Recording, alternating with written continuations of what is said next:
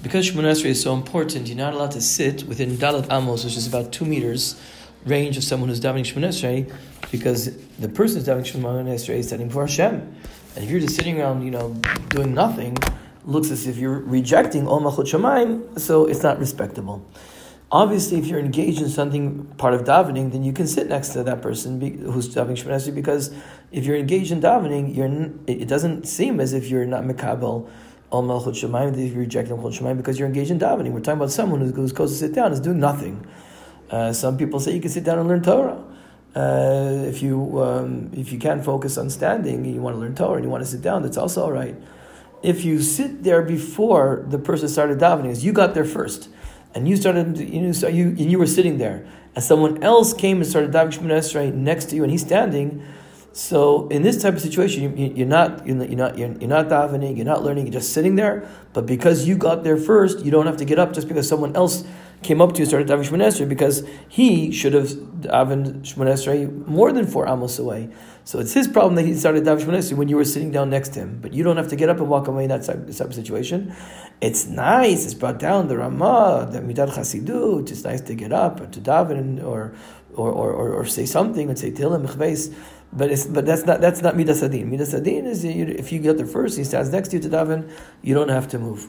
If a person is weak, then even if a person is not engaged in learning, not engaged in davening, not engaged in anything, but because he's weak, he's an elderly person, he's weak, so everybody understands he's sitting down next to the person who's saying Shemona Esrei, not because he's not mekabel Malchut Shamayim, just he's weak, he needs to sit down, he can't stand. So there's no disrespect towards the Kadosh Baruch Hu. So in that type of situation, clearly you could sit down next to someone who's saying Shemona Esrei. On Yom Kippur, for example, that's why this is relevant. Everybody's considered to be weak. We're fasting. Everybody's zonked and wiped out of their brains. In that type of situation, lechatchila, you could sit down. The person has Shemona Esrei, and you finish Shemona Esrei, and you want to sit down next to him or whatever it is, and you want to sit down, and you could sit down. And even next to him, and even if you're not learning, and if you're not davening, just sitting there because it's clear to everybody you're sitting down because you're weak. Some people say then no matter what the situation is, even more than 4 amos, you shouldn't sit down in front of the person who's davening, because then the person bows down, looks as if he's bowing down to you. So that type of situation, if a person, even if you're engaged in davening, the person, and you were there before, and the person starts davening Shemona Esrei, you should stand up.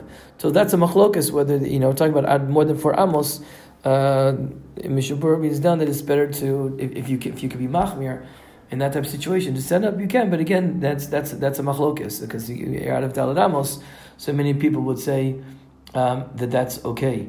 There is a discussion in the Mishnah Berurah, what happens if there's a mechitza in front of you? What happens if there's a mechitza, something blocking a fence, or it could be a stand, or it could be like a seat, wooden seats, which is higher than 80 centimeters. There's a mechitza between you and the person who's davening. In that case, he says you can sit down. We'll talk about tomorrow about passing in front of someone who's davening, walking. Right now, we're talking about sitting. Tomorrow, or actually Sunday this way, right? We'll talk about walking in front of somebody who's davening.